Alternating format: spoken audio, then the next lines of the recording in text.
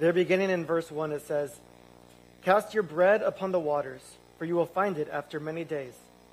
Give a portion to 7, or even to 8, for you know not what disaster may happen on earth. If the clouds are full of rain, they empty themselves on the earth. And if a tree falls to the south or to the north, in the place where the tree falls, there it will lie. He who observes the wind will not sow, and he who regards the clouds will not reap. As you do not know the way the Spirit comes to the bones in the womb of a woman with child, so you do not know the work of God who makes everything. In the morning sow your seed, and at evening withhold not your hand, for you do not know which will prosper, this or that, or whether both alike will be good. Light is sweet and pleasant, and it is pleasant for the eyes to see the sun. So if a person lives many years, let him rejoice in them all. But let him remember that the days of darkness will be many. All that comes is vanity. Rejoice, O young man, in your youth, and let your heart cheer you in the days of your youth. Walk in the ways of your heart and in the sight of your eyes, but know that for all these things God will bring you into judgment. Remove vexation from your heart and put away pain from your body, for youth and the dawn of life are vanity." Thus ends the reading of God's word. You may be seated, and let us go to the Lord in prayer, asking for him to bless his word. Dear Heavenly Father, Lord, we thank you again for bringing us together as your church. Father, we pray that your Spirit would be with us now as we look at your word. Father, we pray that you would bring light to our eyes, that you would work upon our hearts and upon our minds, that we could understand and believe and trust you in your word. Father, we ask all of this in your Son's name we pray. Amen. Now, have you ever experienced a crippling fear? Sometimes fear makes us stop everything. Maybe you're afraid of heights. And maybe if you've ever been up to a very tall area and you are afraid of heights, looking down makes it to where you can no longer walk and you're just frozen. Maybe you have severe social anxiety. Maybe you're in a situation where it's time to talk, but you just can't speak. Maybe you have great fear over a certain type of animal or a certain type of bug. And when you see it, you just can't move, and it makes you stop everything. Well, fear has a way of doing that to us. It makes us freeze. Sometimes fear just makes us hesitant to where we cannot act. Solomon has something similar to this in his text as he is talking to us here. In verse 3, he says something to summarize the entire point of this poem. He says, "He who observes the wind will not sow, and he who regards the clouds will not reap.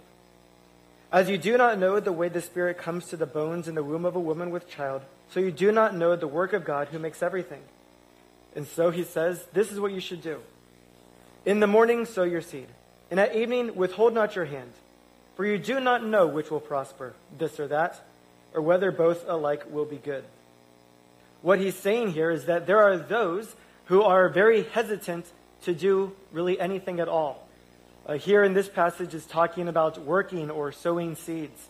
Maybe you're a farmer, but you're always looking for the perfect moment to sow your seed.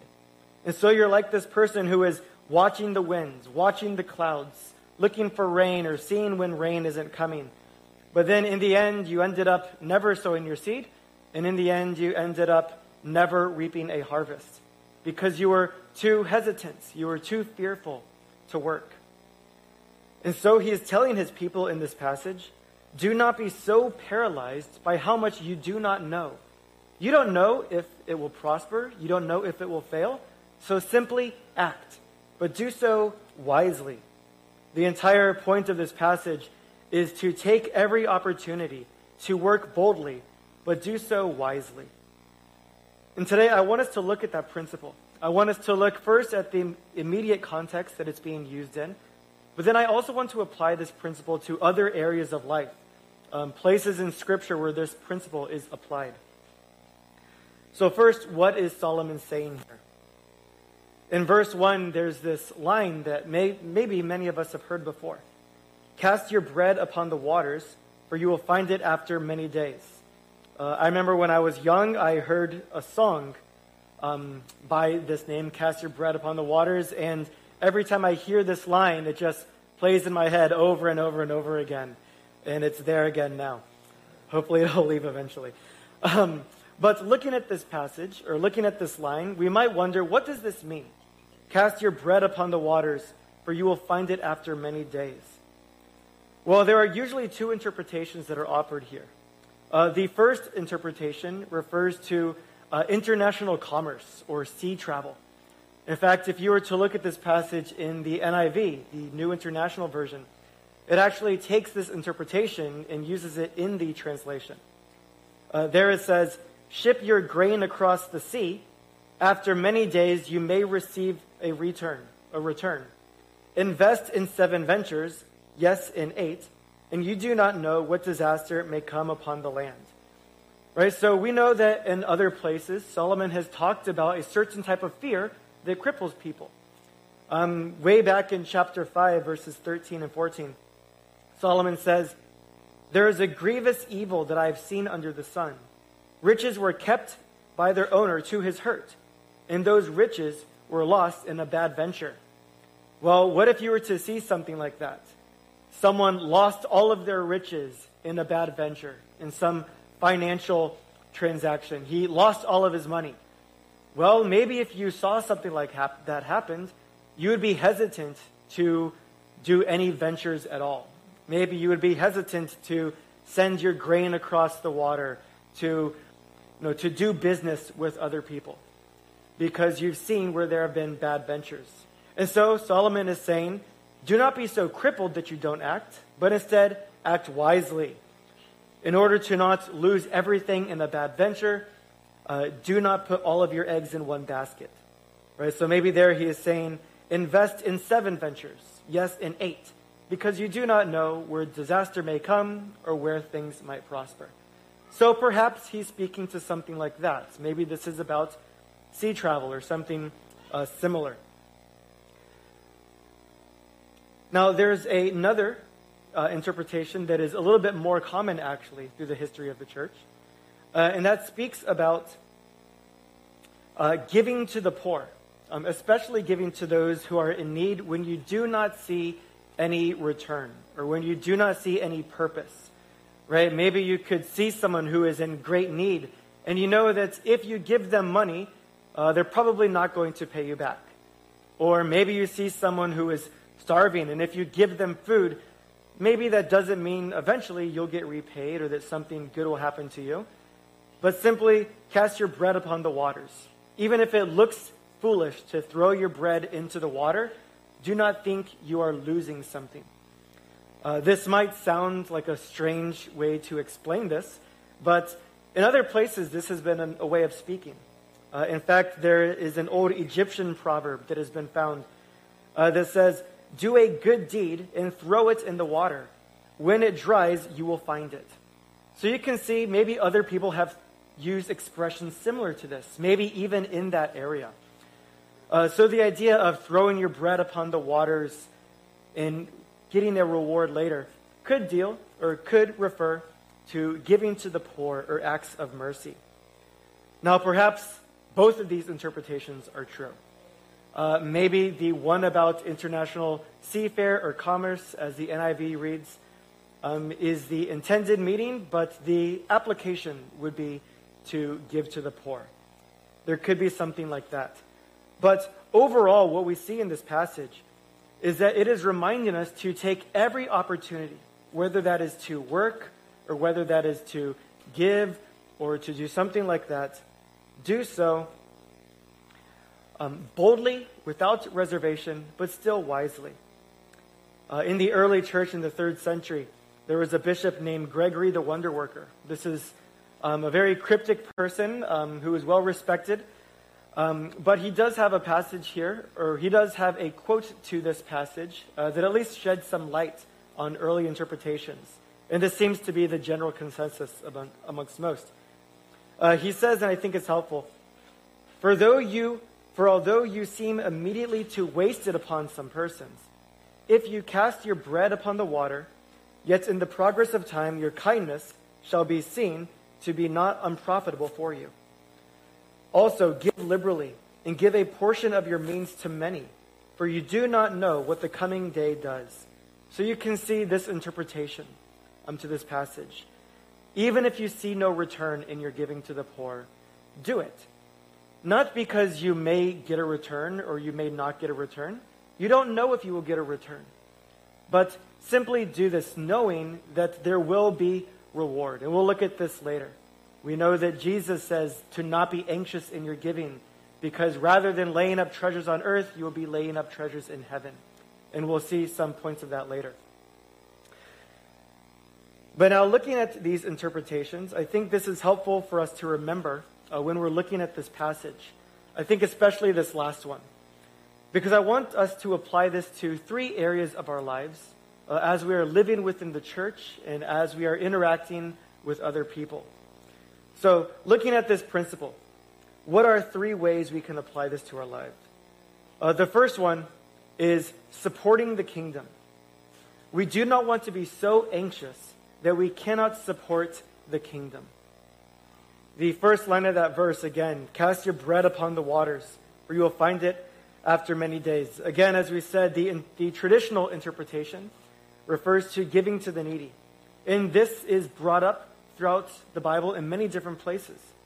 A very famous section is 2 Corinthians chapter 9, verses 6 through 8, where it says, "The point is this, whoever sows sparingly will reap sparingly, and whoever sows bountifully will also reap bountifully. Each one must give as he has decided in his heart, not reluctantly or under compulsion. For God loves a cheerful giver. And God is able to make all grace abound to you, so that having all sufficiency in all things at all times, you may abound in every good work." Now, here in this passage, Paul tells the people, do not sow sparingly.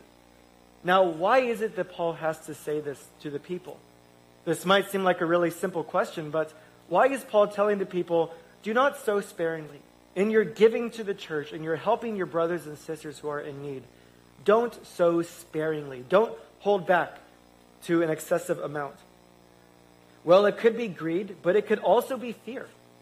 Perhaps there are fears in our lives that keep us from sowing bountifully. There are fears that make us hold on to our money when we could give, where we could help others. When Paul says that there will be a reward for their giving, that doesn't mean that Paul is giving some sort of incentive that plays upon their greed. I think this is sometimes a way that this is taken wrongly, right? You may hear a pastor say, if you give little, then God will give you back little. But if you give a lot, God will give you back a lot. And while there might be some truth to that, as we've seen, sometimes that's presented in a way that pulls on the greed of people. If you want more money, then you should give more money. Rather than if you want to love your neighbor, if you want to reap righteousness, or anything like that. But sometimes greed is pulled upon there. But I don't think that's what Paul is doing. I think rather what Paul is doing is almost trying to speak to this fear that people might have. If you think that by giving to someone else, by casting your bread upon the water, then you will have no bread, do not fear. Do not be anxious. Understand that God can still take care of you, even as you take care of your brothers and sisters. If you are removing funds or removing food from your hands and giving it to the hands of others, don't think that that leaves your hands empty and that you will not be provided for. But rather, there will be a return and you will still be taken care of. I think Jesus really speaks to this in Luke chapter 12 as he's addressing this mindset. Jesus says there in Luke chapter 12, verses 13 through 23, or this passage, it says, "Someone in the crowd said to him, 'Teacher, tell my brother to divide the inheritance with me.' But Jesus said to him, 'Man, who made me a judge or arbitrator of you?' And he said to them, 'Take care and be on your guard against all covetousness, for one's life does not consist in the abundance of his possessions.'" Right? So here in this passage, there are these two people who are disputing. But this disputing is making much about money. There's division within this household over money. Something that we see everywhere all the time. Division amongst friends and family members over money. And Jesus is speaking to this, saying, don't let covetousness affect you in this way. Life is not all about money and the abundance of possessions. And then he gives this parable in verse 16. The land of a rich man produced plentifully, and he thought to himself, what shall I do? For I have nowhere to store my crops. And he said, I will do this. I will tear down my barns and build larger ones. And there I will store all my grain and my goods. And I will say to my soul, soul, you have ample goods laid up for many years. Relax, eat, drink, be merry. But God said to him, fool, this night your soul is required of you. And the things you have prepared, whose will they be? So is the one who lays up treasure for himself and is not rich toward God. And then he says a few lines down in verse 32, fear not, little flock, for it is your Father's good pleasure to give you the kingdom. Sell your possessions and give to the needy. Provide yourselves with money bags that do not grow old, with a treasure in the heavens that does not fail, where no thief approaches and no moth destroys. For where your treasure is, there will your heart be also. In other words, fear not, little flock. Cast your bread upon the waters. It is not a waste. You will find it after many days. That treasure will be eternal. And I think we can get a lot of insight by looking at these passages here, taken all together. Notice what that rich man really craved. He had all of this wealth, and he stored it up. And then he says, relax, eat, drink, be merry. He stored up enough money to where he was able to relax. He had security. He didn't have to worry about his finances anymore. But what he didn't do was give to the needy. What he didn't do was look after those who were around him. And so at the end of his life, when Jesus returns or when he's brought to judgment, it's noticed that he used his possessions not for good. He didn't use what he was given. He didn't use his gifts to bless those around him. And if we put this in the context of the church, as James talks about, a good and lively faith is one that sees his brother or sister in need and is able to help them. If someone is in the church and they have gifts, they have funds, they have the ability to help their brothers and sisters, but in selfishness they do not help, they do not care for their family. Rather, what they care about is their own security and ability to be at peace and relax. They will be called into judgment for that. It will be a terrible thing that in the end, when they died, they did not lay up eternal treasures. Rather, what they did was they laid up a bank account full of money that they no longer are in possession of. And so here Jesus is saying, together with this passage in Ecclesiastes, cast your bread upon the water. Do not fear that you will be hungry. Help those who are in need. Do good, for this will bring eternal treasures in eternal righteousness. There's the psalm that says, He has distributed freely. He has given to the poor. His righteousness endures forever. Take every opportunity that you have to give wisely and support wisely. I think it's a work of providence that we even come to this passage right now when, presently in the church we have opportunities to give. And maybe you've been thinking about giving to this well ministry in Malawi. Or maybe you've been thinking about the Jokbang ministry that we've recently sort of partnered with. Maybe you've been thinking about giving food to the table in the back, but you've been, maybe worried. Well, if I give, then I won't have anything. Maybe I'm a little bit low on money, but if I give, then I will be even lower on money. Or maybe if I give of my Saturdays, then I won't have time. Whatever these different things may be. If you are being led to give or to help, but you have this anxiety, remember what Jesus says to us here. Do not be so anxious about your present possessions. Rather, remember that as you give freely, as you give with that cheerful heart, there will be a return, and your Father will provide for your needs. So do not think that love will cost you too much as you seek to support the kingdom. And so one application of this text is that as we live our lives, we ought not to be so anxious that we do not support the kingdom. Secondly, we ought not be so anxious that we cannot serve the kingdom.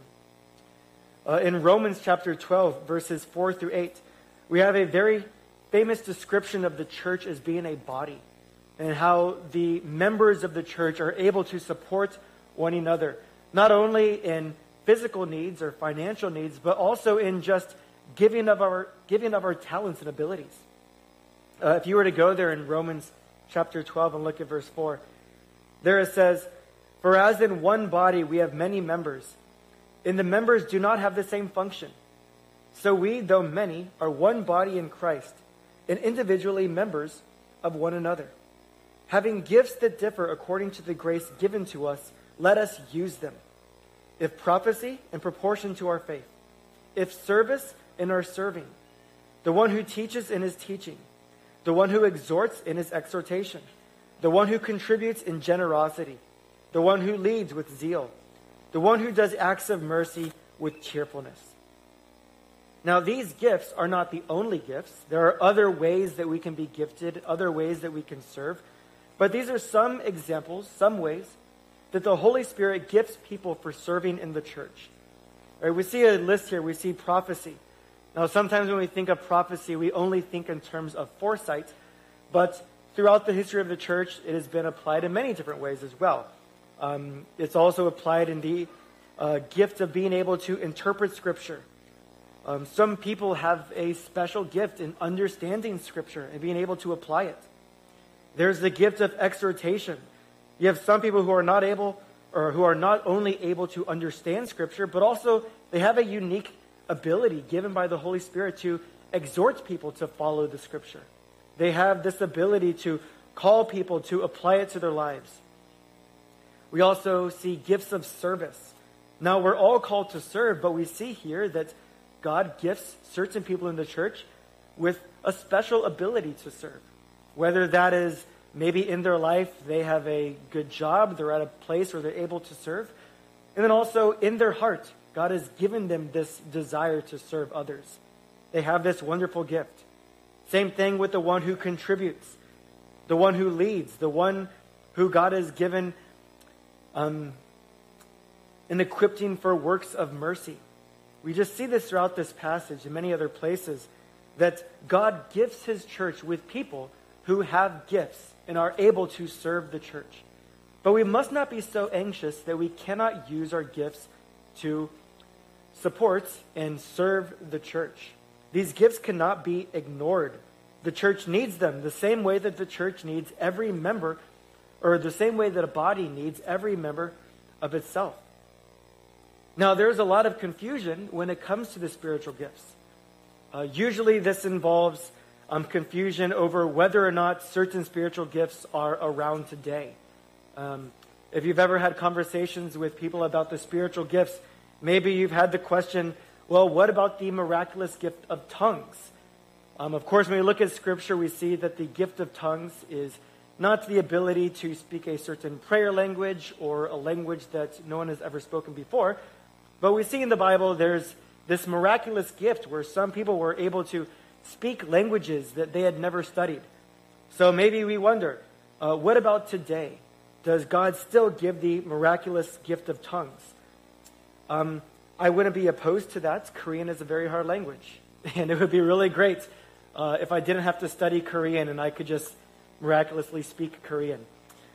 But perhaps God still uses gifts like this in sometimes, but we don't want to be too distracted with whether or not some gifts continue, whether or not some are not continued.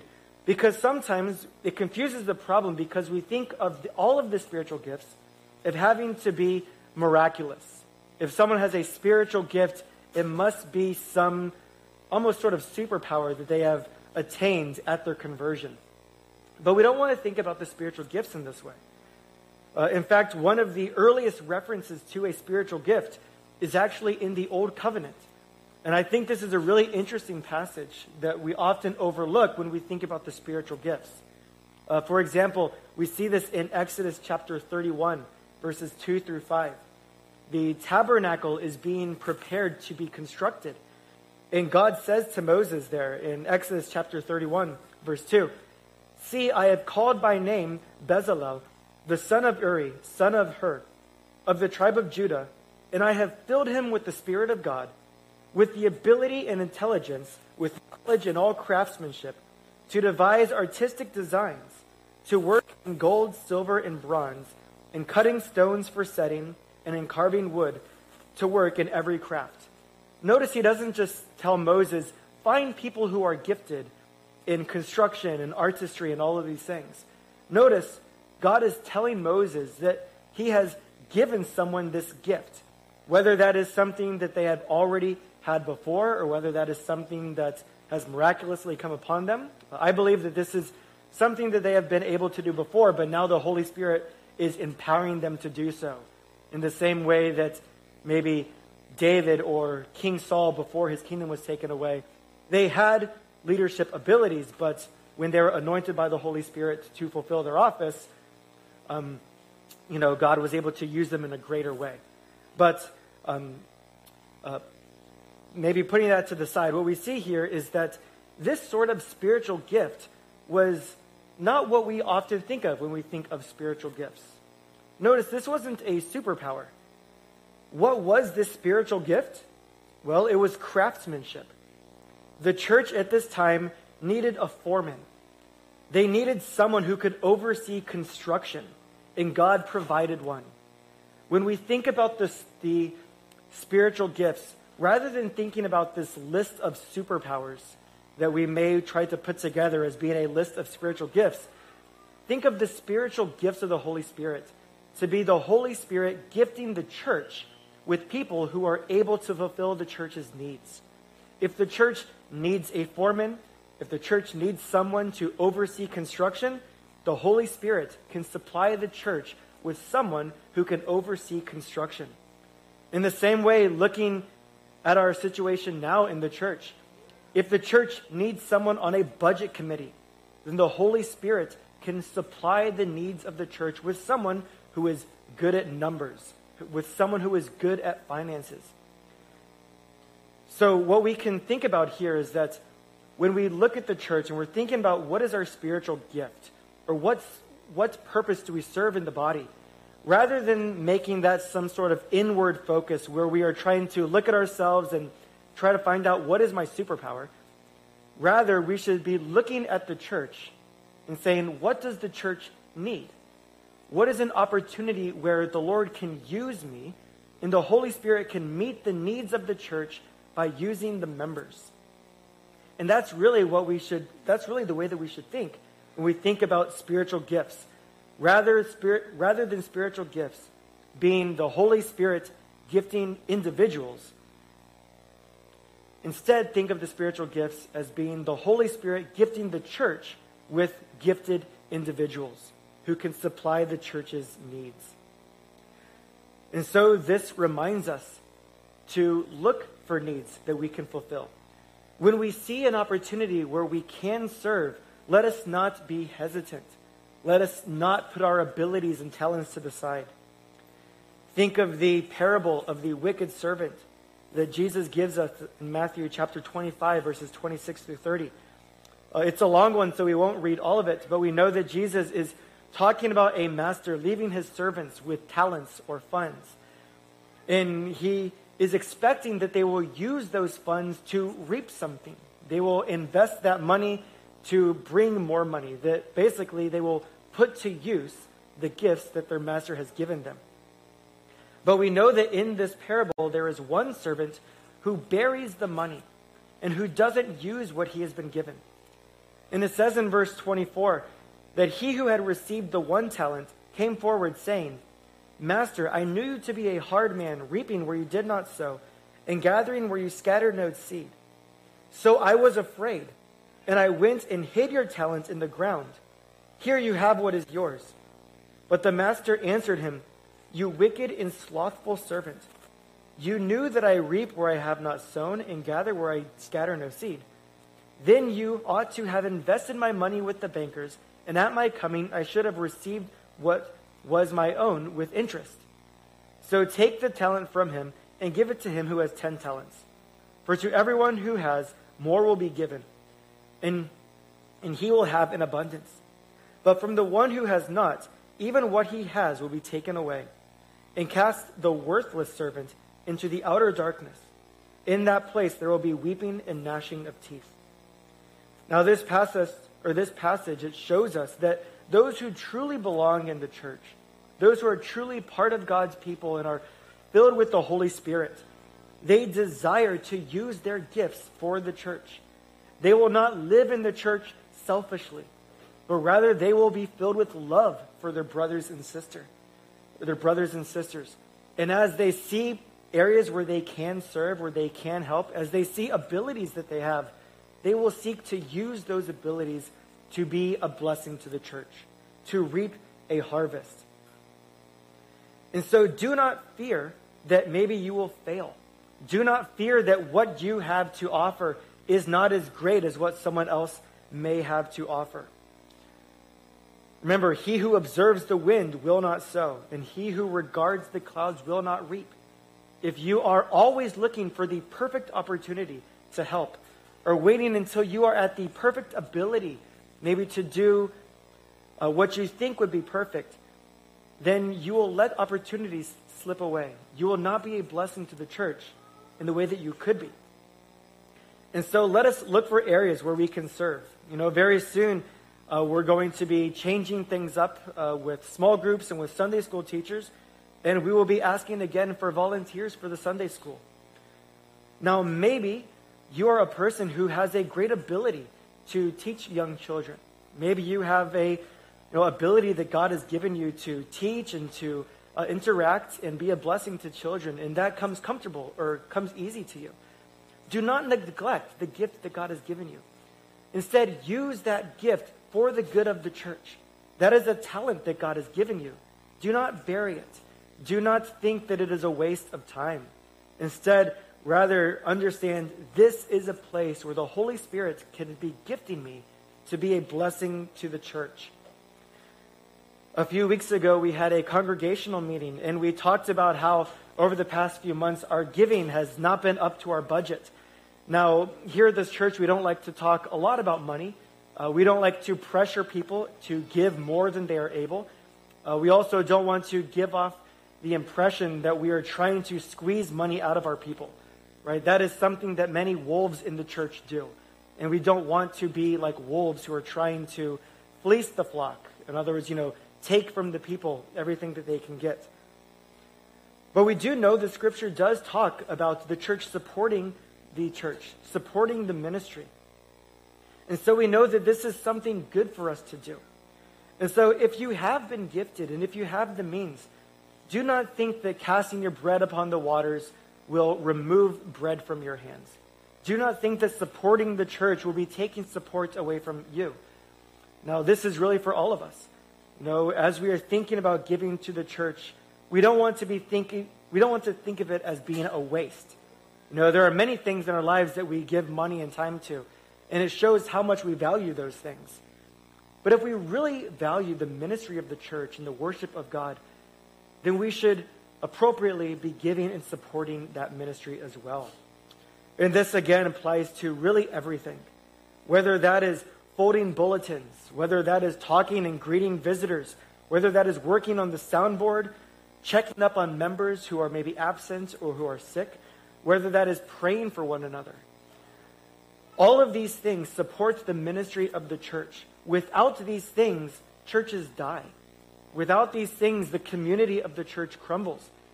And so as we are led by the Holy Spirit to serve in these ways, again, let us not hide our talents. Let us not withhold our bread. Instead, let us use it.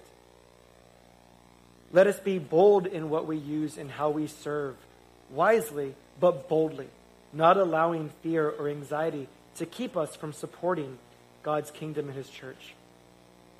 Now, finally, I want us to see that we should also not be so anxious that we cannot spread the kingdom.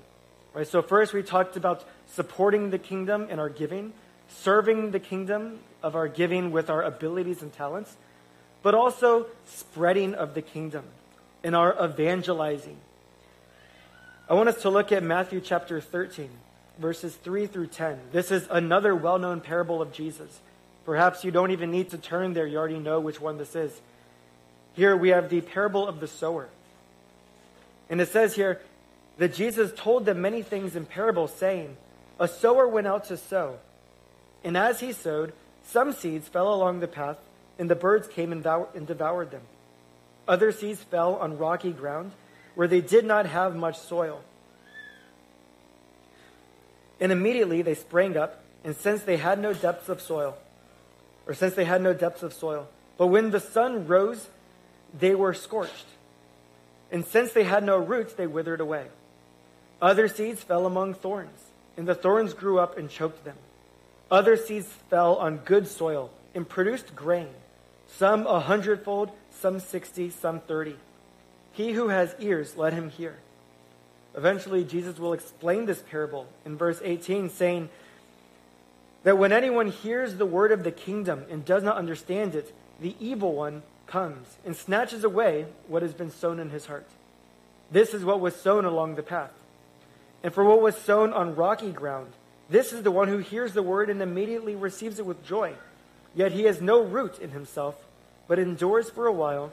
And when tribulation or persecution arises on account of the word, immediately he falls away. And for what was sown among the thorns, this is the one who hears the word, but the cares of the world and the deceitfulness of riches choke the word, and it proves unfruitful. As for what was sown on good soil, this is the one who hears the word and understands it. He indeed bears fruit and yields, in one case 100-fold, and in another 60, and in another 30.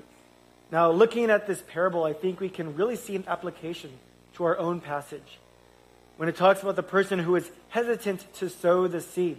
But Solomon says, you do not know where it may fail. You do not know where it might produce. And so, sow your seed in the morning and sow your seed in the evening. The same thing applies to us as we are sowing the seed of the word, as we are giving the gospel to friends and family, even to strangers as we talk to people, to coworkers. We do not know the types of soil that we are spreading that word upon. And so we are to spread it boldly, without hesitation. We are to send the gospel to all people indiscriminately, not knowing where God will work. Again, what does our passage say? He who observes the wind will not sow. If you are always observing the wind, always looking at people and thinking, what will their response to the gospel be? Then perhaps you won't even evangelize at all. But instead of looking at those outward things, instead sow the seed. In the morning sow your seed. In the evening withhold not your hand, for you do not know which will prosper, this or that, or whether both alike will be good. This really applies to everything that we've been talking about. And this applies especially to sowing the seed of God's word. If you remember last week, we mentioned that the Thursday night Bible studies have come to a close. Over the past few years, we've been doing Bible studies on Thursday, and it was really an evangelistic outreach. But one thing that we had been talking about was, the whole purpose of the Bible study was really evangelism, right? Reaching the lost, finding those who had never heard the gospel. And, we were using the church's money to support that. That we have an evangelism fund that we were supporting the Thursday Bible study. But we were noticing that the Bible study wasn't really reaching the point of evangelism. Over the many years, we've had a lot of great conversations, and we've had a lot of really good Bible studies, but it's been mostly with other Christians in Korea, maybe other foreigners or other Koreans in other churches.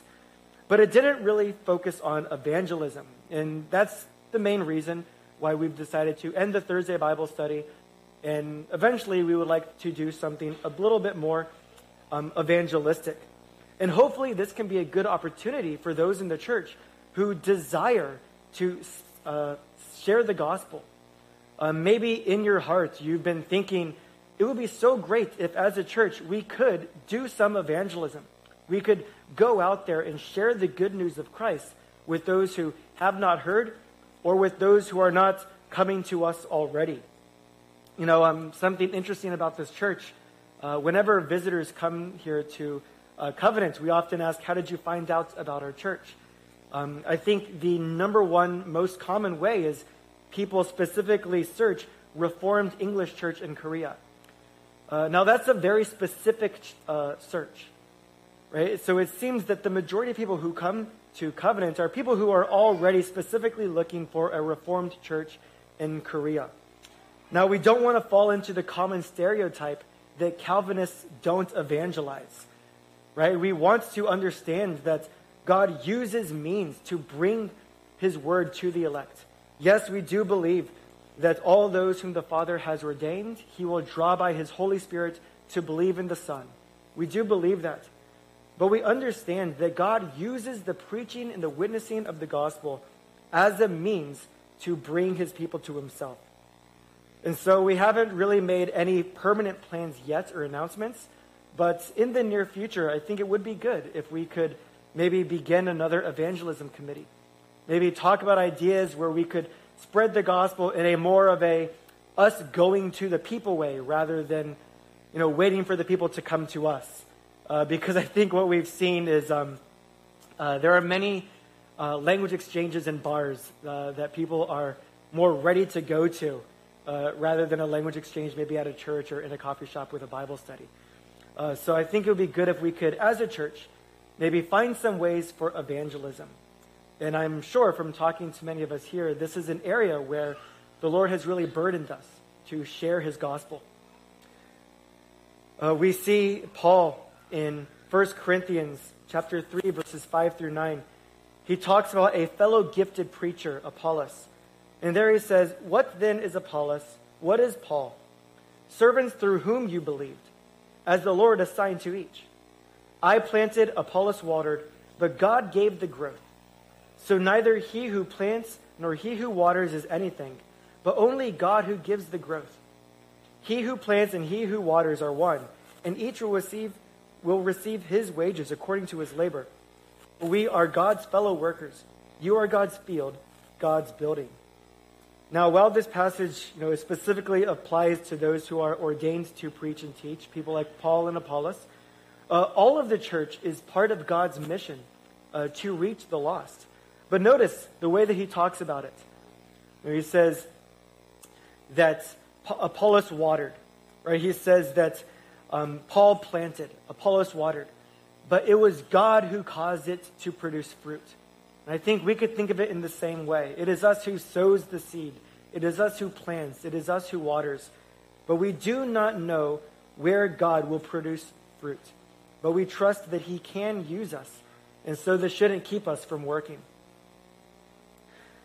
Now, in closing, Ephesians chapter 4, verses 4 through 8 says, "There is one body and one Spirit, just as you were called to the one hope that belongs to your call. One Lord, one faith, one baptism.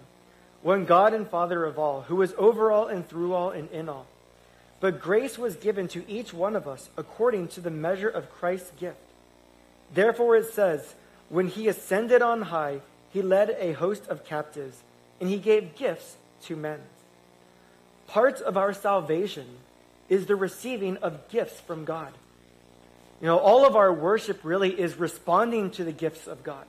I think even when we think of the worship service, if you were to take your bulletin and just look through the elements, just look through the liturgy and see how there's always this giving from God and the responding of the people, right? It is God who gives us his law. That's something we're receiving. And then so we respond with confession. And then God gives us the gift of forgiveness. And then we respond with thanksgiving. In a few moments, we're going to come to the Lord's table, and he is going to offer us and give us the body and blood of Christ. These are gifts that we receive from the Lord. These aren't things that we do. These are things that we receive. And we respond with thankfulness. That applies to the worship. That applies to even our daily lives as Christians. All of our service to God is in response to the gifts that he has given us. And even in our salvation, Jesus has given us gifts. He hasn't left his church to be without the means to survive and to be prosperous and to spread the gospel. Jesus is always supplying his church with the means to work for the kingdom. We remember that our salvation as a whole is not something that we deserve. It is not something that we have earned or worked for as if we were going to our job. Rather, this is something, our salvation is something that has been given to us freely by God through his grace. Our sin against his law merits nothing but the curse of death in hell. If we think about what we deserve, what we have earned is death. What we have earned is punishment and condemnation and guilt. What we have earned is eternal separation from God in hell. But what we have been given is the gift of God. For the wages of sin is death, but the free gift of God is eternal life through Jesus Christ our Lord. Not something that we deserve, not something that we have earned, but a good gift that God has given to us. And in that gift, he leads us to freedom. We are part of those people who were at one point held captive in the bondage of sin and condemnation, but then have been set free. We are those people that God has given gifts to. And so let us not be anxious to use them. Instead, cast your bread upon the waters. Even if you do not know that there will be a return, you are not wasting your life in serving the Lord. You will find it after many days. And so if we use the gifts that God has given us, ready to serve him in response to the great gifts that he has given us, then one day we will hear, "Well done, good and faithful servant. You have been faithful over a little, and I will set you over much. Enter into the joy of your master." And all those who have been regenerated by the Holy Spirit, who know the great wealth and gift that is our salvation, I believe we will be ready to respond to God with thanksgiving, saying, "Lord, thank you for the gifts that you have given me.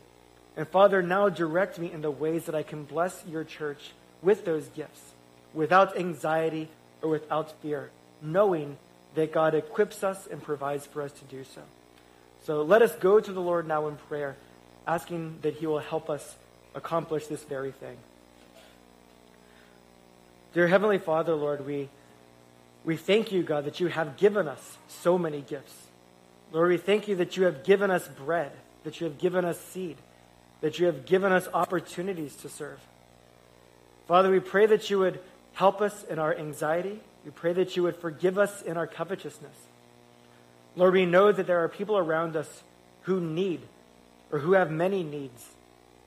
Father, I pray that you would fill us with the love of your Son that is ready to give bountifully.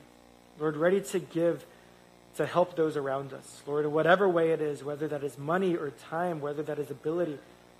Father, I pray that you would continue to work in us, both to will and to do of your good pleasure. Father, we pray that your Spirit would bless this church, that we could support one another in many different ways, so that we can be the body of your Son who functions well and is able to bless one another. So, dear Heavenly Father, Lord, I thank you for your word. And Father, I pray that you would use your word to strengthen your people in all of this. Father, we ask all of this in your Son's name we pray. Amen.